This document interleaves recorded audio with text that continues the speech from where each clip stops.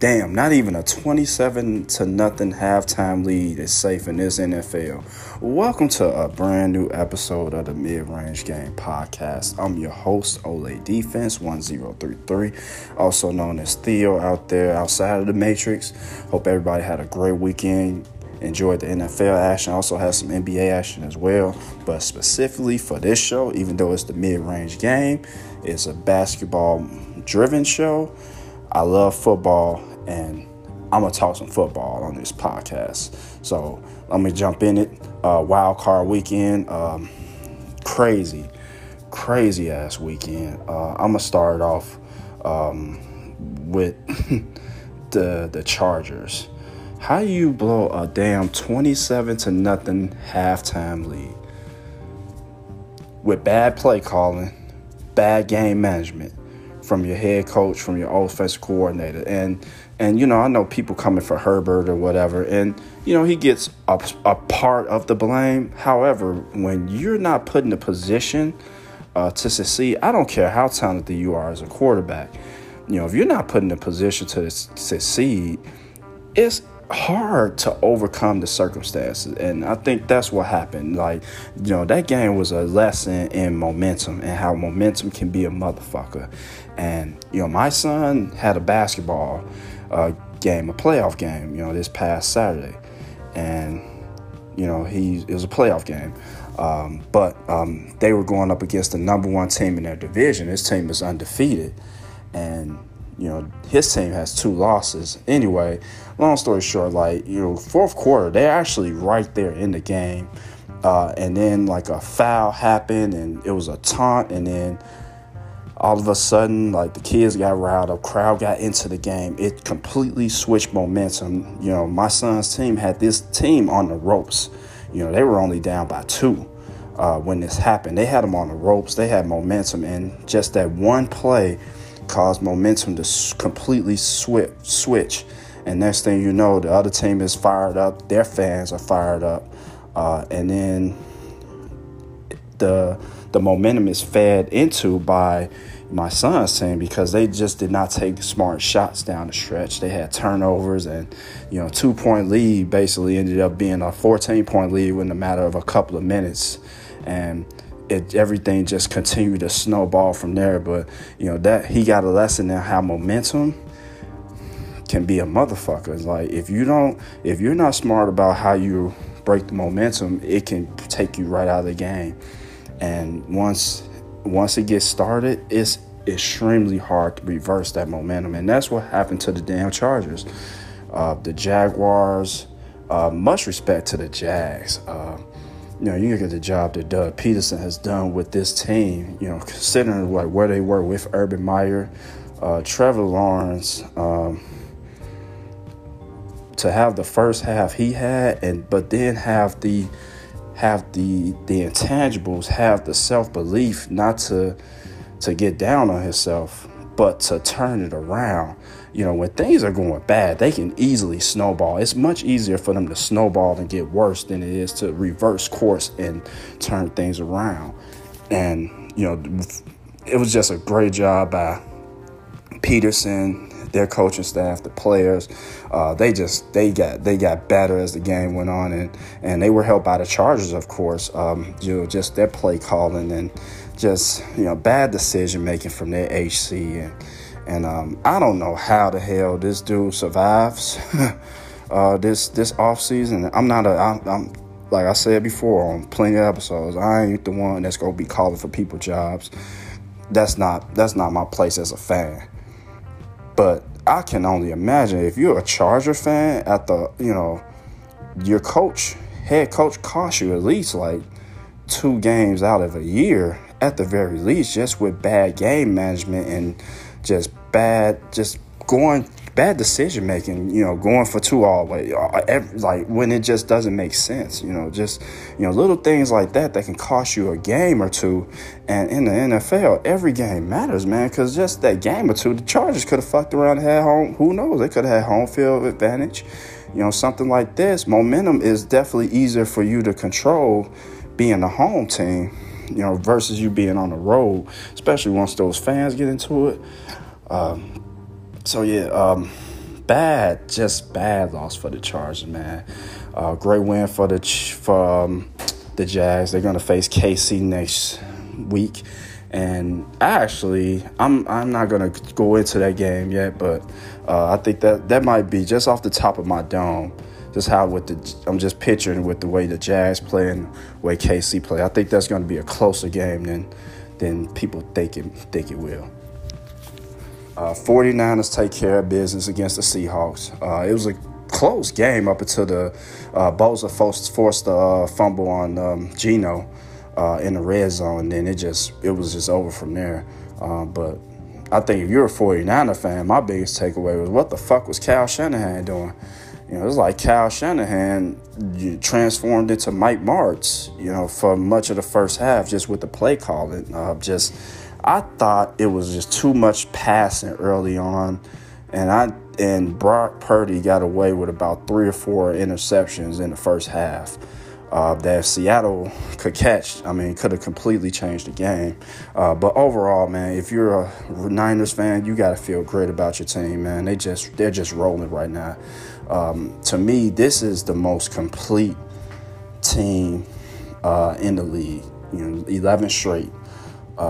You look at their defense, their offense, and the combination of the two. They're the most balanced. To me, they're the most balanced team and the best team in the league right now. They're the front runner, even with Purdy. As long as Shanahan forgets that he's Mike Shanahan's son, and remember to keep things balanced as opposed to thinking he's Mike Martz or whatever and just fucking throwing the ball all over the field just with no sense of time.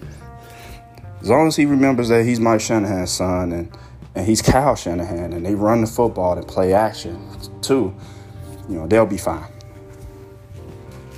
Cowboys take care of business against the Bucs. Woo, man, they whooped the Bucs' ass. That was an ass whooping of epic proportions. And you know what? The Cowboys did exactly what they should have done. You look at the two teams on paper. The Cowboys should have beaten this damn Bucs team soundly. The only reason I think we gave the Bucs, and myself included, we gave the Bucs a good chance was because of Brady. We ignored the Bucs and what they've been this whole season. Just a mess offensively. Big plays allowed defensively at the wrong times. We ignored that. No running game to speak of. They got the worst. They might have the worst running game I've seen in the National Football League in my 30 years of watching this shit. They can barely pick up 2 yards. That's how. And it's not the backs. It ain't the backs. Fournette and them boys, they good enough to get you 4 yards to carry. It's their O-line. They got to do something with that shit. That O-line is bad. And I know they had a lot of injuries up front. But that's to me, when I look at Tampa, that's their biggest area of concern. They got to do something with their O-line. And I know they just fired Leftwich, their OC, well, their ex-OC. Well, it's like, okay, you fired them. But it's like, what exactly can you do as an offensive coordinator if your offensive line can't block for 2 seconds? You can't run. You can't get 2 yards on the ground. Okay. You can't pass for anywhere past 10 yards because your offensive line isn't going to hold up. So basically everything is going to be dink and dunk. And that's basically what the Bucs were. And you can't. It's hard to do shit when your offensive line is that beat up and that bad. So much respect to the Cowboys. This was by far the best game I've ever seen Dak Prescott play. He was impressive. The Cowboys as a whole were impressive, and they took care of business. And I think this is going to go a long way. This win, just getting this win, and as dominant as they were, just getting this win over their belt is going to set up really an epic game. And I think this game, for me, this game is whoever wins this game is going to the Super Bowl to me. We got Cowboys versus 49ers rematch in the playoffs. Rematch from last season. Rematch from the 90s. Man, I love me some 49ers and Cowboys. Whenever they get together in the playoffs, man, it's always a great game. Just a historic rivalry going back from Montana, when he beat the Cowboys and went to go to the Super Bowl, win his first chip, and Young and his struggles against the Jimmy Johnson Cowboy teams, and even us in the Packers, we struggled against the Cowboys a couple of years, and in the early '90s, and then we just had last year the kind of the rivalry renewed. So this is like a historic rivalry. This is I don't know if it's low key or not, but to me, this is like one of the greatest rivalries in the game, in the history of the NFL, Cowboys and Niners, because when these teams play, when they get together, it's a championship at stake always. And this is going to be no different. This is actually the game that I'm looking the most forward to, just as a football fan, as a fan of football history. Bengals hang on and survive the Ravens. I thought, all things considering, the Ravens played a hell of a game, and I think this game said a lot about the heart and just the mental toughness of the Bengals just to hang in there. And I thought the Ravens really for much of the game were just kind of outplayed them. And the Cincinnati Bengal offensive line is basically kind of back to what they were last year. Obviously, with injuries and inconsistency. But as we seen last year, if anybody can fucking defy logic and just continue to get shit done with a bad offensive line, it's Joe Burrow, man. He did it last year, and he don't give a fuck. He don't give a damn how many times he got to pick himself off the turf, man, to stay in that pocket and deliver the ball. He go stay in that pocket and deliver the ball, man. He's tough as hell. And the Bengals, as a team, is a very tough and resilient team. And to me, like I said last week, to me, they're the best team. They're the front runner for the AFC still, even with their offensive line being what it is, because I like the strides that their defense has made this year. And I like the Bengals a lot, man. I'm a big believer in what Burrow can do. And really, that like things Zach Taylor's a nice coach as well. That fumble by Huntley on the goal line, that was some. I ain't never seen no shit like that in 30 years of watching this shit, man. Never seen a fumble like that on the goal line. Just that shit was crazy. That shit was right out of a video. That shit was like a Madden glitch. I had to rewind that shit back on the Game Pass about 4 times to believe that shit actually happened. It looked like something off a video game. This shit was crazy, y'all. But much respect to the Ravens. I seriously doubt Lamar will be back. I can't see it, and I don't blame Lamar one bit for not playing. I mean, this brother he got a sprained PCL. He need his legs to move.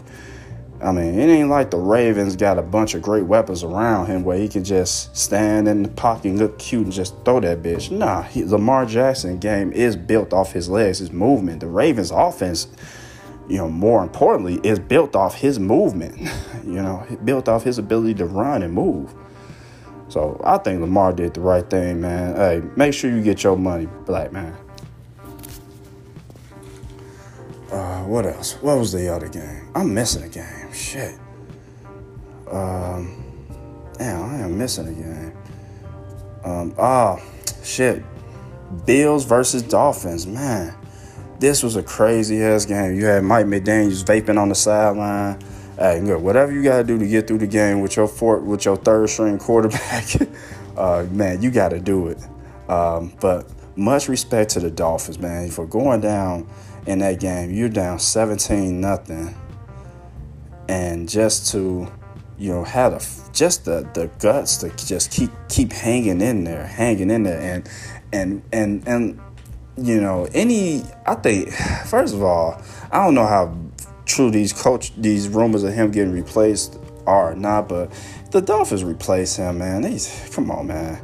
Like, I think this dude did a hell of a job, even though the Dolphins stumbled down the stretch. But for a first-year head coach, he put life into the Dolphins that they haven't had in a long time. Like, just he brought a really nice. I love their offense in Miami. I love watching them and how they utilize their players. They got an aggressive defense. So it's a lot to like about Miami. And for Buffalo, this is one of those games, if you Buffalo, that's going to, I think, actually going to help them in the long run, because this is one of those games they had to win. You know, you got to be able to win different games. You got to be able to win when you ain't got your best sometimes, when you're not rolling at your best. And I think that's what happened.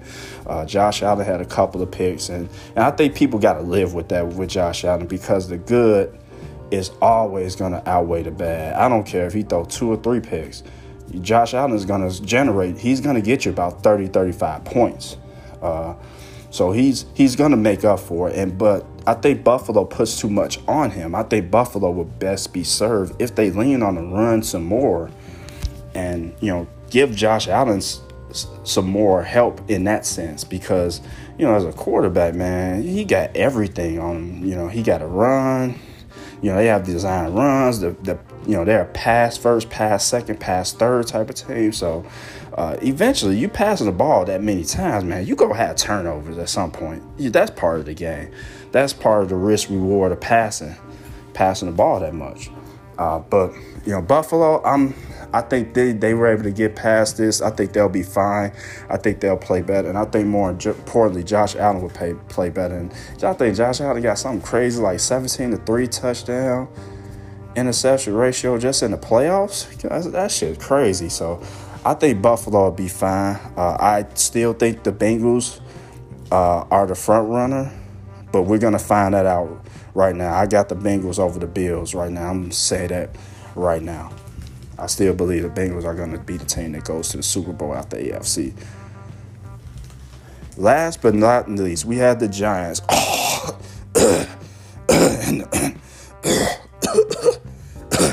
And the Minnesota Vikings. You can take that horn and shove it. Last week on the podcast, I said the Vikings have a history of coming up short when it matters the most. And lo and behold, what did they do? They came up short. But in all seriousness, man, I think the Vikings went against, a better team in the Giants. I think the Vikings, I talk a lot of shit about the Vikings, me being a Packer fan. That's just me tossing friendly fire, man. But in all seriousness, man, I think the Vikings had a hell of a season. For them to get 11, what did they win, like 12 wins out of this team with as bad a defense as they had, and just really Kirk Cousins, like, really coming up big, when they needed him to, in key spots during the regular season. I think Minnesota had a hell of a year. I think they exceeded expectations. Going into the season, I thought this was a 6 or 7 win team in Minnesota. But for them to get that many wins, it just shows that they're going into a great direction. And as a Packer fan, we're always going to have to deal with the Vikings. They're always going to be potentially like a 10, 11, 12 win team, because they always have talent there. To me, they're our biggest rivals, not the Bears. They are, because the Vikings, for the most part, they're generally always a good team. They always have talent, and they always have, like, decent coaching. And we always have to generally go through them to win this division. And I think that's going to be the case next year. I think it's going to be this division is going to be tough, man, between, I expect a much improved Packer team. I think the Vikings were going to get better. I think the Vikings are going to address their defense. And the Lions are up and coming as well. And then the Bears, too, are up and coming. For the Giants, this is like a great year. Brian they hold the ball. Something. Anyway, man, that's the coach of the year right there. Excellent coaching job, man. Daniel Jones has, like, saved his career, and he's made himself a shitload of money. Saquon Barkley's a stud, but I actually like the Giants D. They are fun to watch, man, and I look forward to watching how the Giants progress. The Giants are one of those teams where, to me, as a traditional NFL fan from back in the 80s, when the Giants are good, that means, like, the league is good. It's something about the Giants when they're good. It's like in the NBA, when the Lakers are good, when the Celtics are good, when the Sixers are good, it's just great for the league. And it's the same thing with the Giants. They're a historic franchise, generally, known as class personified. And outside of them beating my Packers in the playoffs a couple of times, I ain't got nothing against the Giants. We still owe the Giants as far as I'm concerned. But just a great franchise. They're heading in a great direction. They're going to be tough for the Eagles. It's particularly, I ain't gonna get into the picks yet, but I think we gonna have some great divisional games next week. So, all right, let me get a drink of water real quick, use the restroom, go do a little bit of work. I'm reporting this podcast again at work, so I'll be right back. I got some more thoughts and opinion coming up.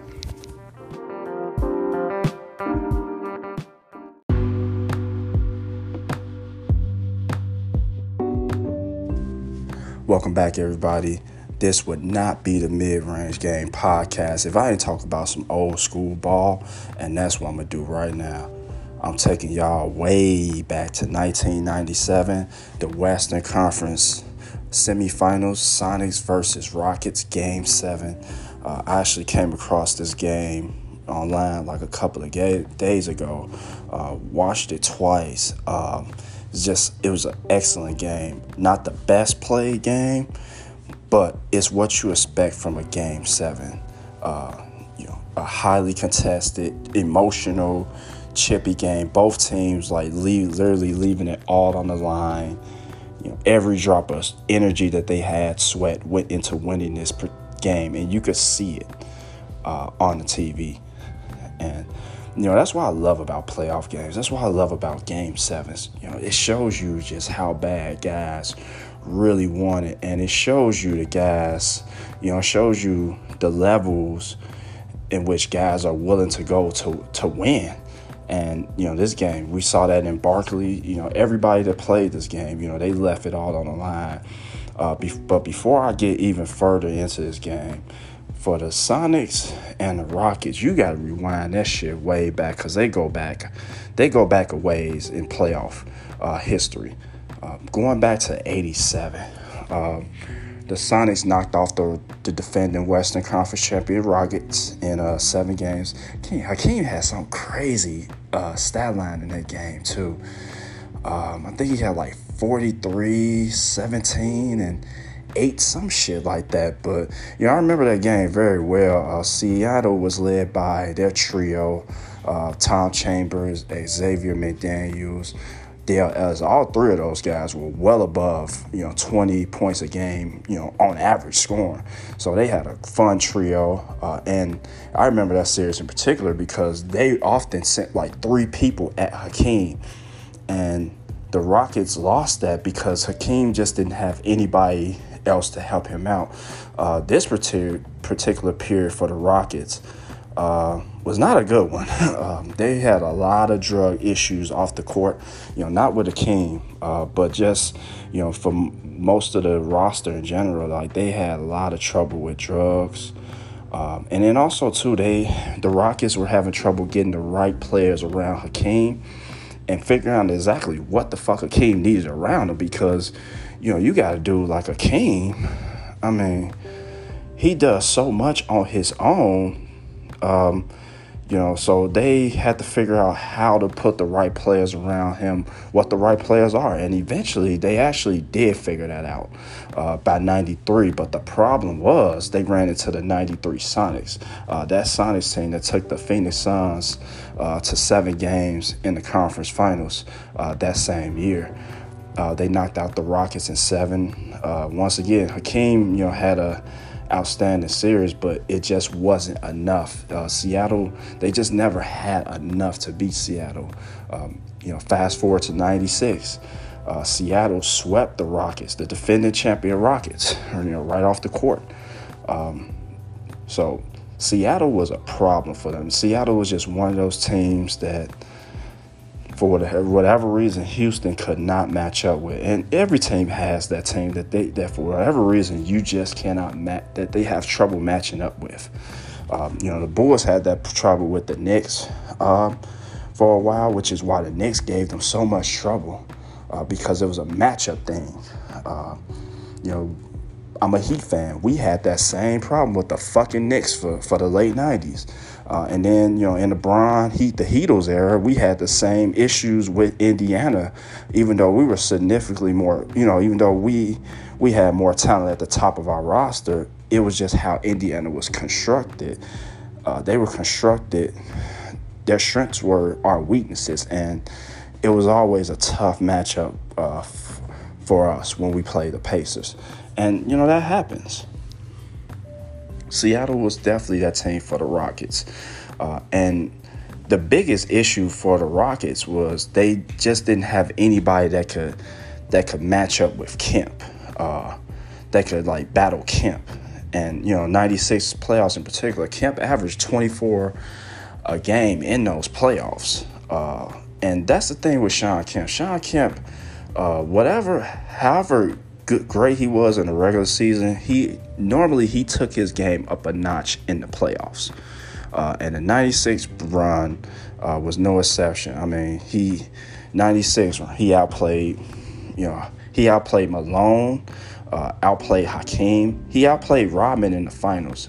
Shawn Kemp was the second best player in the series in the 96 finals. Rain Man should be a Hall of Famer, third greatest power forward of his era. But I'm going to go on a real Shawn Kemp rant later, but I'm going to finish this setup.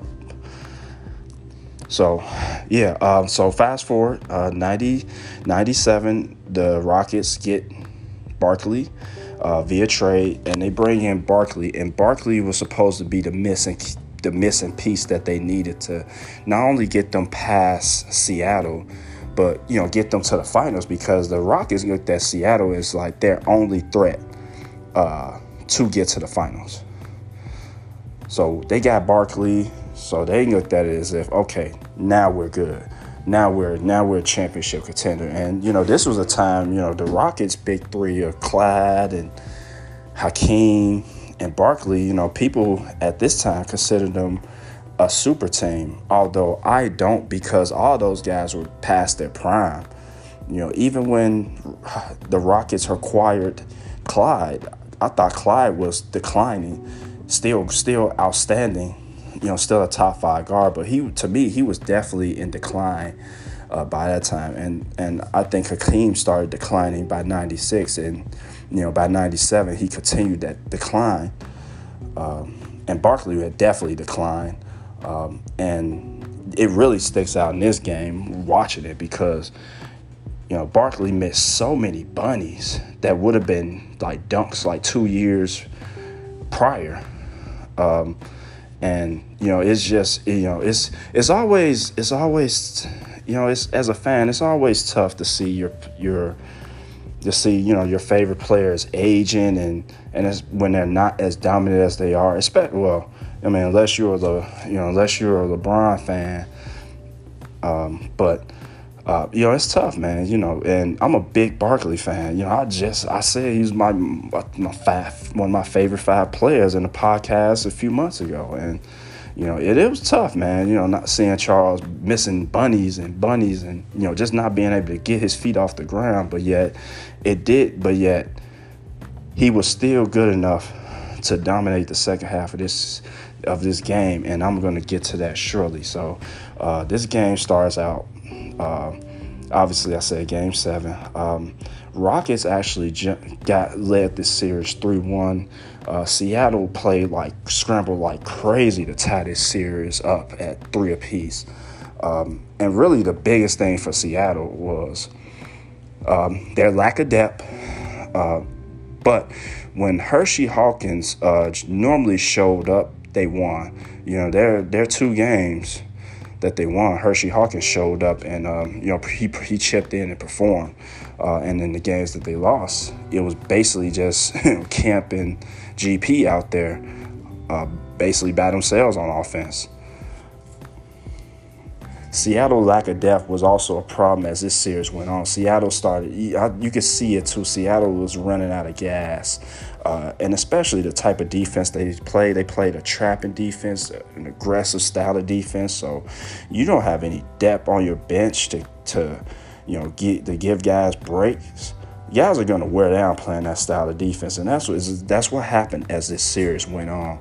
But it also is a testament to how excellent Seattle's trapping defense was, particularly in this era. The Seattle, for so many years, they led the league in steals. This team was getting like 10, 11, 12 steals a game, shit like that. In 93, they averaged 9 steals a game. 94, that shit went up to 10 steals a game. 95, 11 steals a game. So they knew how to generate steals. And Seattle,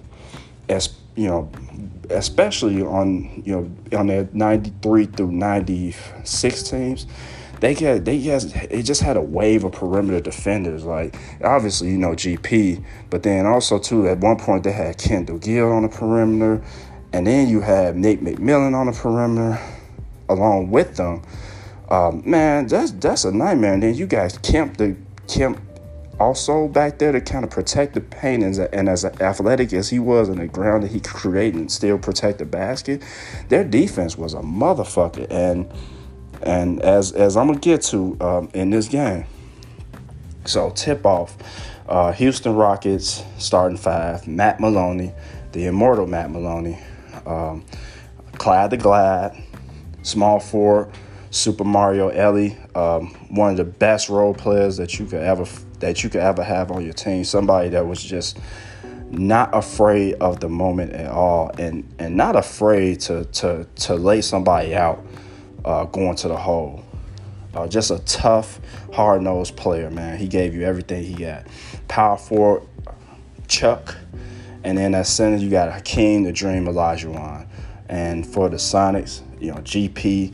This series was an excellent GP series offensively. If you want to know what Gary Payton was about, particularly offensively, this is a great series for that, because Gary Payton got to show exactly how talented and how skilled he was offensively in this series. GP averaged about 24 in the series.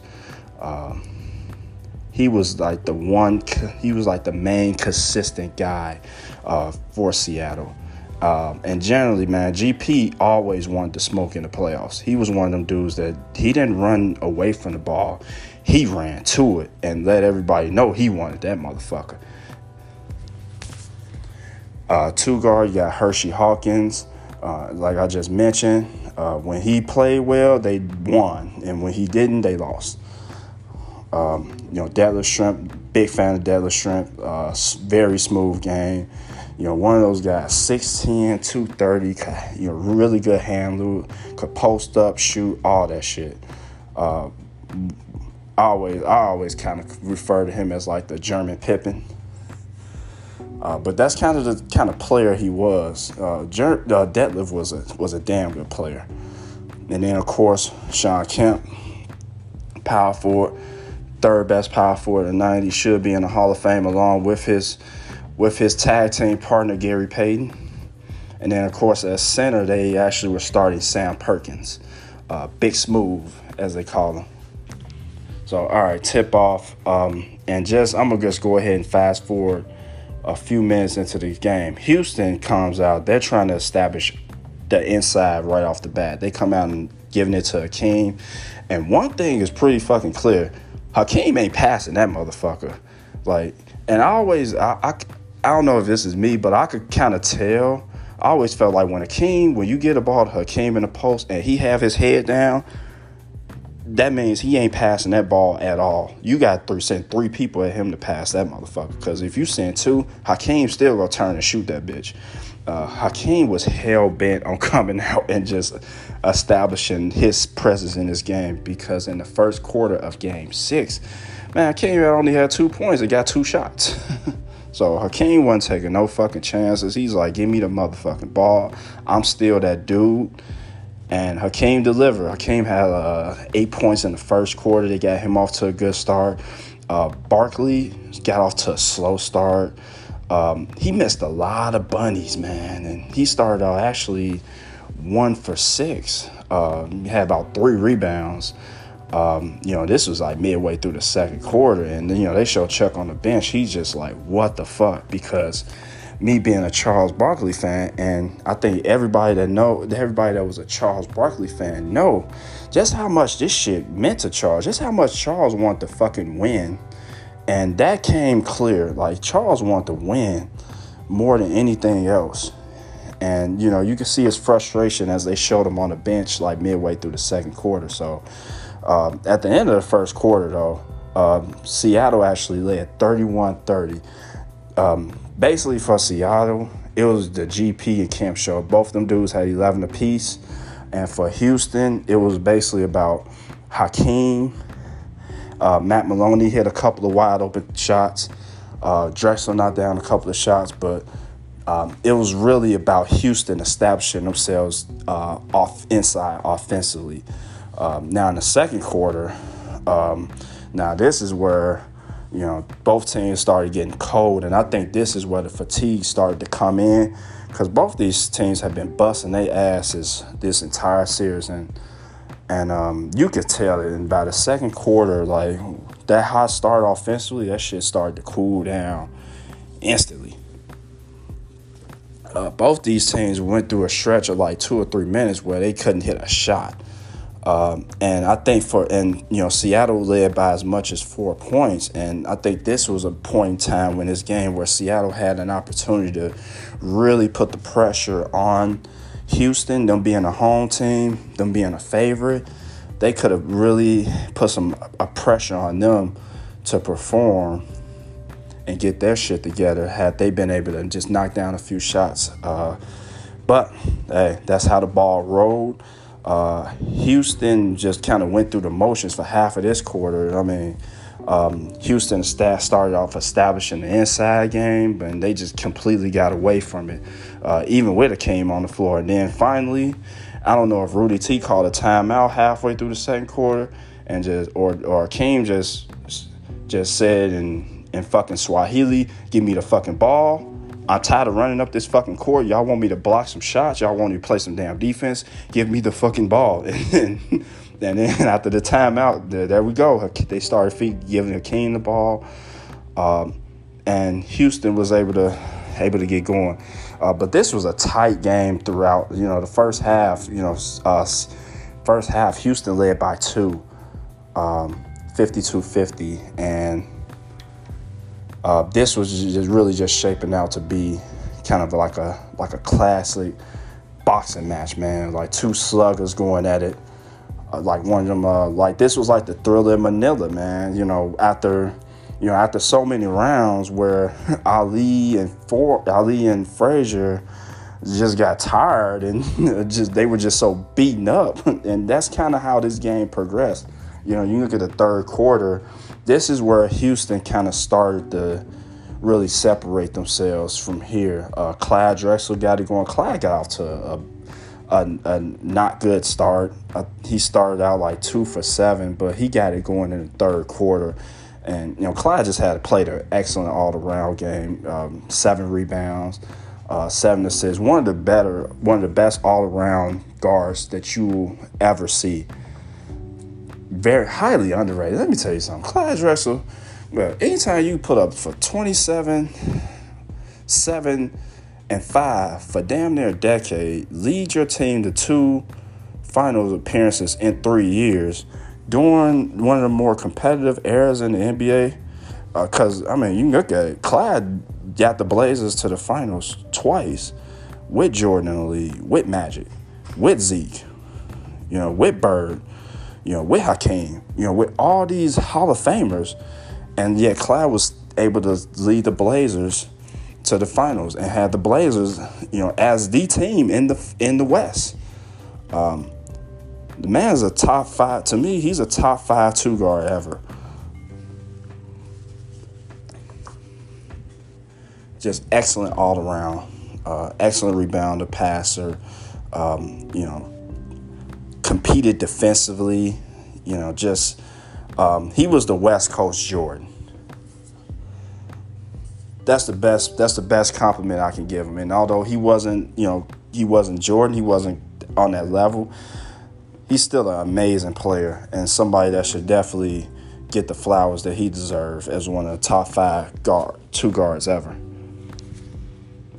But yeah, Clyde came the ball in this third quarter. He had 7. Barkley, the biggest difference in this game was Barkley. Barkley dominated the third quarter. Chuck started out 1 for 6, but he finished strong and ended up finishing with 20 points in this game, 7 to 12. Man had like 14 boards. It felt like in the second half, Charles Barkley got every fucking rebound there was inside. Like, it just felt like Charles took this game over. He started off taking this game over on the boards. And then that translated to his offensive game. And then he got it going offensively. Was able to put a foul or 2 on Kemp. But he was able to finish like the bunnies that he was missing. Even had one where he took it coast to coast like he used to do back in the Philly days. Although he didn't finish it with a fucking 2-hand dunk, he finished it with a layup. But still, it was nice to see Chuck, on the fast break again. Because I used to love Barkley, man. When he would be on the fast break when he was in Philly, it was like a freight train, man. Wasn't nobody in the world standing in front of Charles Barkley trying to take a charge with that man with a full head of steam. So, but Barkley took the game over in the third quarter. He ended up finishing with 20 points. And then Seattle went through like a crazy scoring drought where they missed 17 of 18 shots between the last couple of minutes of the third quarter and like the first 4 or 5 minutes of the fourth quarter. They couldn't hit a fucking shot. Shawn Kemp, he had 15 in the first half. He had finished with 5. He was just nowhere to be found. Barkley completely outplayed him in the second half. Hakeem picked up where he left off in the first half. But down the stretch of this game, when it looked like Houston actually had this game in hand, they were up by like 14 at one point, 84-70. So Seattle, as a last gasp, they rolled out their trapping defense again, and Seattle got a bunch of turnovers, bunch of easy points. Hershey Hawkins, that was a Hershey Hawkins sighting. He scored 5 or 7 points during this little mini run, and Seattle actually cut this fucking lead down to 5, 89-84, so Houston has the ball. It's a double team. Houston passes along perimeter. Matt Maloney hits like a back-breaking 3, make it 92-84. And Houston from there it looks like Houston is able to hang on from there. However, what happens is, again, Houston starts turning the ball over again the last couple of minutes of this game, and they start breaking free throws. So Seattle cuts this lead down to 2. And then from there, Seattle just kind of runs out of time, and Houston's able to make enough free throws and hang on. But this was an outstanding game, man. Both teams by the second half, especially Seattle. Seattle was exhausted, man. But it says a lot about the heart of the Sonics, that as exhausted as they were, they never quit. They kept fighting, and they got back in this game. And Houston hung on by a thread. But I think that's where their veteran experience creeped in. When you got guys like Hakeem, Barkley, and Drexler on the same team, man, they been there, done that shit. They not going to get rattled. They not going to get frustrated. They all been there. They all been there individually. But yeah, I just wanted to talk about that game. That was a really, really good game, and I just wanted to talk about a few of the players too as well, particularly Drexler and particularly Kemp too, and GP. Like I said, offensively, This was a great GP series. If y'all just want to just kind of look at what Gary Payton was about offensively and like everything he had in his bag, it was on display, in this game and in this series. Gary had a D bag, so it was great to watch, man. Love old school ball. That's what this podcast is primarily about. Once again, this mission statement is to keep the players and the teams and the eras of the past alive and well today. So, all right, I'm going to take a quick break. I'm going to come back. I'm going to go ahead and pick these games for the weekend.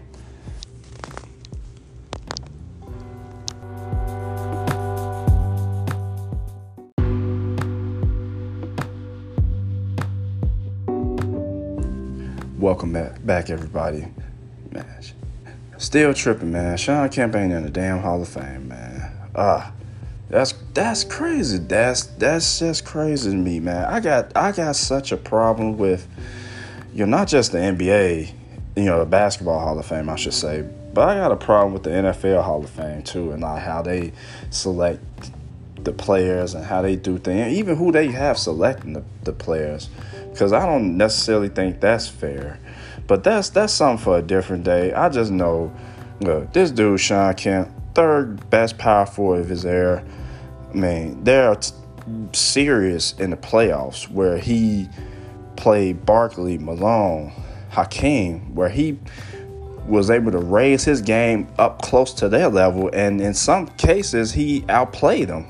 As I said, as I said before when I was going over what Kemp did in '96 at the very start of my breakdown on the Seattle Rockets series. Kemp was able to do that. Kemp was a bad man. You look at his game, man. This dude was 6'10", 240. I mean, he could jump out the damn gym. Freak athlete. Developed an all-around game. He had a nice back to this basket post game, but he had a killer face-up game. Developed a killer mid-range jump shot. He could put the ball on the floor. He was a guy that could get the rebound, and he often used to push the ball in transition himself and then finish. At 6'10", if I could describe him for somebody that's never really seen him play, he was basically like a better version of peak Blake Griffin. That's the best way I could put him. A better version of peak Blake Griffin. But like I said, he was better than Blake, in my opinion. I mean, look at his run in '96. Kemp, had, in the playoffs especially, Kemp elevated his game. In '96, the man averaged 24 a game in the playoffs. You look at the year before that, in '95, he raised his level to 21 a game, and he was averaging 18 in the series, in this regular season, I should say. So he only really had one bad kind of playoff series, and that was in '94 against the Nuggets, and that was particularly the last three games. That's when Mutombo just turned into a big-ass mountain that just blocked the entire rim, and nobody for Seattle could hit anything. Outside of that series, Kemp brought it, man. He was a playoff beast. I just think that man should be in the Hall of Fame, man. Third greatest power forward of his era. In an era with really good power forwards. I mean, Barkley, Malone, the list goes on. You all know him, so put that man in the Hall of Fame. And whatever KJ did off the court or whatever, look, I know Kevin Johnson's a Hall of Famer. Everybody that's seen him play, know anything about him, know he's a Hall of Famer on the court. If y'all don't want to give him a Hall of Fame ceremony or not invite him there, that's fine. But I still think he should get the title Hall of Famer because what he did off the court, I mean, he didn't do it on the court. He wasn't doing nothing sexual on the court, like in the middle of the game. I just feel like it should be separated. And that's part of my problem with the Hall of Fame, especially more so with the NFL Hall of Fame in that respect. I think it should be separated. But I'm going to get into that on a different day anyway. I'm talking divisional games, NFL. It's going down, y'all. I love divisional weekend. Just like Wildcard weekend is great, but even better than Wildcard weekend, we always get excellent games because obviously we're getting better and better teams now. Once you get past the first round, they weed themselves out. Now we're getting to like the really good teams now. So we're going to get even higher quality of games. It's going to be harder hitting, more emotion, everything that goes along with being in the playoffs. And it being the NFL, y'all know it's going to be some shit that happens that we don't expect it to happen. And it's going to change the outcome of some games. So I'm going to just stop flapping my fucking gums and I'm going to get right to it. All right. First game I'm going to pick is Giants versus Eagles. I know the Eagles have been pretty much the best team in the NFC for much of the year. However, Hurts, just coming back. And I know as well as Philly can run the ball, as great as they can do that, as great as their O-line is, I don't know about a quarterback having to that hasn't really played that much over the last few weeks, having to come back into a playoff game with a team as well coached as the Giants are. That quarterback coming into a playoff game, there has to be some rust there. And I know the Eagles don't exactly have a timing passing game, but still, I would think there has to be some rust there. And that worries me. That makes me uneasy. And I know Philly's defense is good, but I think they can be ran on. Just like I think most defenses in the NFL now can be ran on because they're so much lighter, they're so much faster. We gone on the days where you have like 300-pound D linemen. Now you got D linemen that's basically about 270, 280. Linebackers used to be like 260, 270s. Now they're like 220, 230. So I think if any team consistently does it enough, they can be ran upon. But this is a gut feeling pick, man. I'm gonna go with the Giants. I think the Giants will be able to run the ball enough to keep Philly offense off the field. I don't think Philly is gonna need a bit of time. I think there will be some rust there with Philly, and I think that rust is going to be a problem because for some reason, man, this is a gut feeling. I think the Giants are going to get off to a fast start, kind of jump ahead of Philly and force them into a position where they have to kind of start throwing the ball a little more than they may like to do. So I'm going to go with the Giants on the upset. Bengals versus Bills. To me, this decides the winner of the AFC right here. This is the game. If for the Bills, the only thing that concerns me about the Bills is Josh Allen. I think this is a game where Josh Allen cannot turn the ball over not once. If he does that, the Bills will lose. As good as this Buffalo Bill team is, and they can overcome turnovers, they're not going to be able to overcome that against Cincinnati. And as beat up as Cincinnati O-line is, as we saw last year, with number 9 under center, they always got a shot. They're going to be able to score enough points to be able to scare the fuck out of a team and be in the game and be able to win the game. Burrow is that damn good for this. For somebody, he's amazing at playing behind a beat-up-ass offensive line with very little protection. His ability to get shit done and just the players, man, they got ballers on Cincy, man. They got guys that could their receivers, Chase, T. Higgins, them guys can just fucking take over a game. And then I also like Cincy defense, too, but I don't think they're as good as Buffalo defense.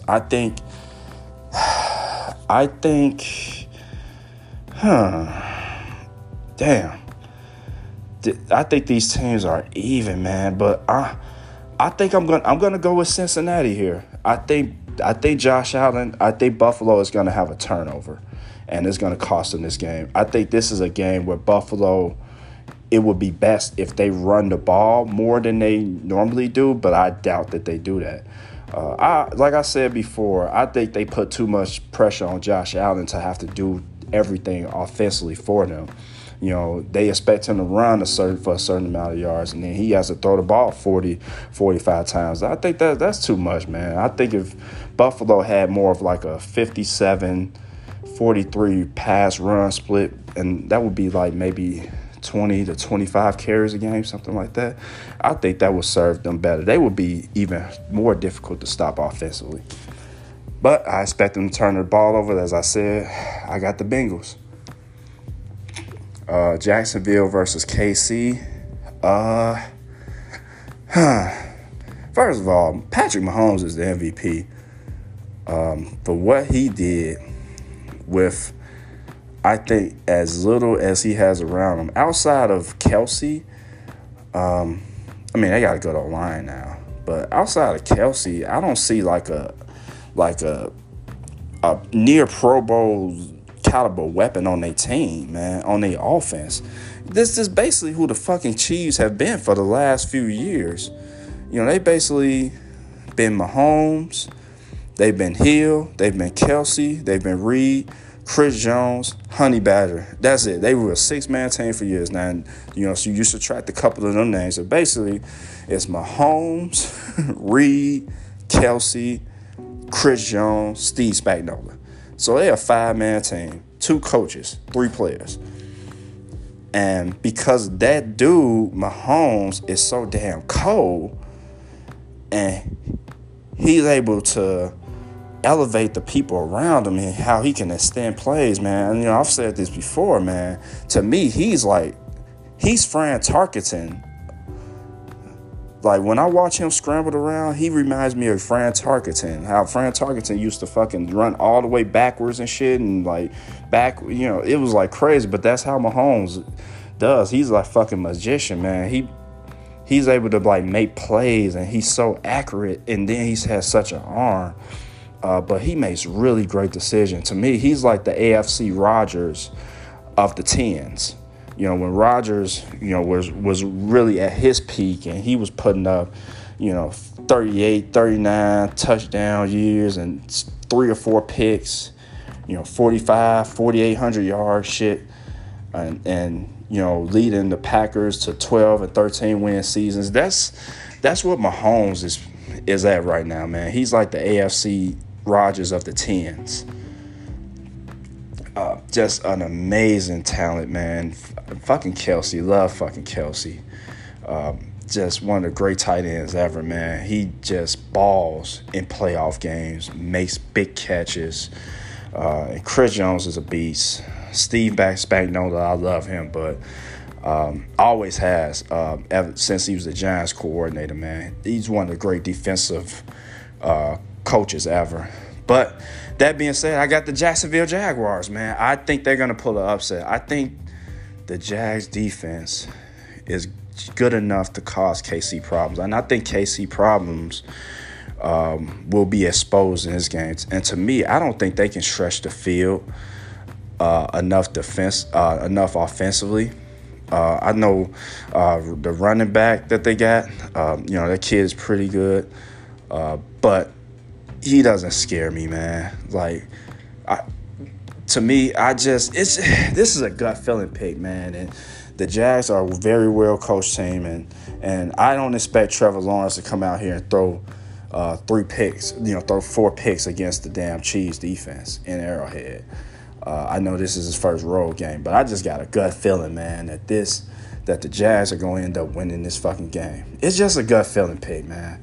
No rhyme or reason. It's just all a gut feeling pick. Last but not least, to me, this is going to be the best fucking game of the weekend. This game, to me, is going to decide who goes to the Super Bowl. This is the main event. This is like Mania right here. Cowboys versus Niners. I mean, NFL fans, if y'all are, fairly new NFL fans, or, haven't been on this earth, that long to watch NFL, man, I encourage you guys to just look up Cowboys versus Niner games and content, man, because it's really one of the great rivalries ever. And whenever they get together, it's especially special because it's normally always a championship at stake. You look at when the Niners beat them in 81 to advance to their first Super Bowl NFC championship game. When the Niners played them in 92, 93, and 94, they were literally the top two teams in the league, and the Super Bowl was at stake. Whoever won those games was going to win the Super Bowl. That shit was just like written in fucking stone. And, even last year, we had a great game. It looked like the Niners were about to go to the Super Bowl when the Rams, pulled the rug from under them. But Cowboys and Niners last year, great game, a lot of drama. And it's just a great rivalry, man. And I love the matchup. And this game is going to be nothing different. I expect this to be the game of the weekend. This is going to be a classic matchup because I look at the Dallas Cowboys. I think them beating the Tampa, the way they beat Tampa is going to help them tremendously. And I think it may have helped them get some confidence. And confidence and talent is a scary thing. And I got a gut feeling that the Dallas Cowboys are going to win this game. The Niners, I think the Niners are a slightly better team, but both of these teams are loaded. To me, these are like the best rosters in the NFC right here. I think it's going to be a low-scoring game, something like 14, something like 17-14, something like that, or like 17-20, something along those lines. For low-scoring for today's league. For the Niners, if I'm a Niner fan, as confident as you should be, you should also be nervous because I would imagine if I were a Niner fan, I would be nervous as fuck about which Kyle Shanahan I'm going to get because Kyle Shanahan, he can get a little bit too cute and a little too aggressive at the wrong time. And it's cost them the Super Bowls. You look at when they lost against the Chiefs, when he was the Atlanta Falcons offensive coordinator, that had to do with him too, because all the Falcons had to do basically was just run. All they had to do was just hand off and run, punt. Even with what the Patriots were doing offensively, they would have ran out of time. But because he got aggressive and just really mismanaged the game, that cost him. And I think he mismanaged the Super Bowl against the Chiefs as well down the stretch.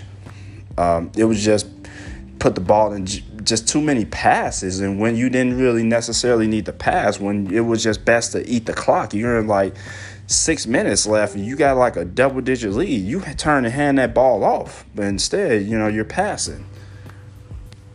So I look at last week. I called him Cal Martz, as in Mike Martz, because, he come out with a third-year quarterback in a playoff game. Not a third year, but a third-string rookie quarterback in a playoff game. It's like, whoa, wait a minute, man. This motherfucker throwing the ball all over the field. Like, no, this ain't Kurt Warner, man. You're not Mike Martz. Like, slow that shit down. Take a page out your dad playbook. Mike would have turned and hand that fucking ball off until they stopped him. Especially with a rookie quarterback, absolutely. Mike would have turned to hand that ball off, and as soon as the safeties would have creeped down, it would have been some bootleg play-action passes.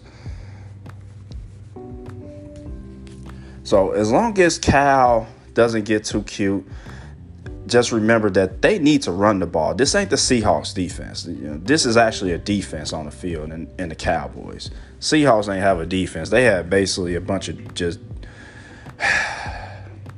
They got a long way to go up there on defense in Seattle. That's the best way I can put that. But,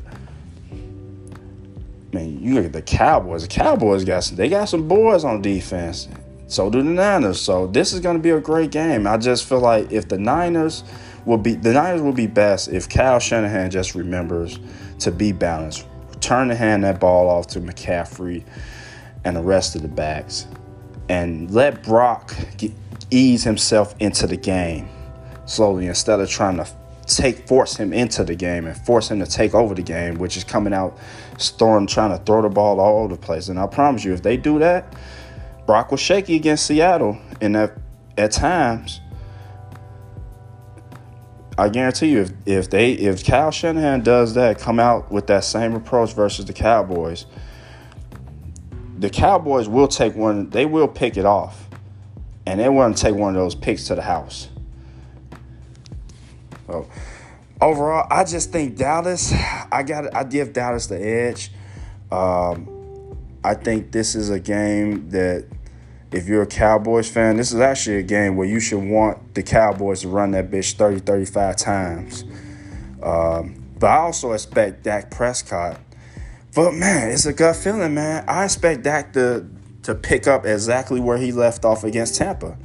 I expect Dak to play well. I think he's probably going to have a turnover. But, hey, turnovers are a part of the game. But the way these quarterbacks are throwing it, turnovers are just a part of it. I remember like 10 years ago, you used to have quarterbacks that was throwing like 15, 17, 18 picks, and, that weren't looked at as being like high turnover players. So I don't know what's changed in that regard, but I look at, I had to kind of step back at the last podcast I did when I said, Dak turned the ball over a lot, and I had to look at it. Is 15 interceptions really a lot, and you throw the ball as much as they throw it now? Probably, no, I don't think it's a lot, but it's about where those I think it's more about where those turnovers happen. You don't want them turnovers to happen on your end of the field, for sure. And you don't want it to be fumbles either, especially unforced fumbles. But I'm going to go with the Cowboys here. To advance, and I think it's going to be Cowboys and Giants in the NFC title game, and I think it's going to be Jags versus Bengals in the AFC title game. All right, so those are my picks, gut picks with my head, picks with a little bit of knowledge, but overall, I'm going to throw my hands up in the air, see what happens, but I'm going to enjoy these games, man. Have a great weekend, everybody. Be safe. See you on the other side. Thank you for listening to the Mid-Range Game podcast, you all. Take care.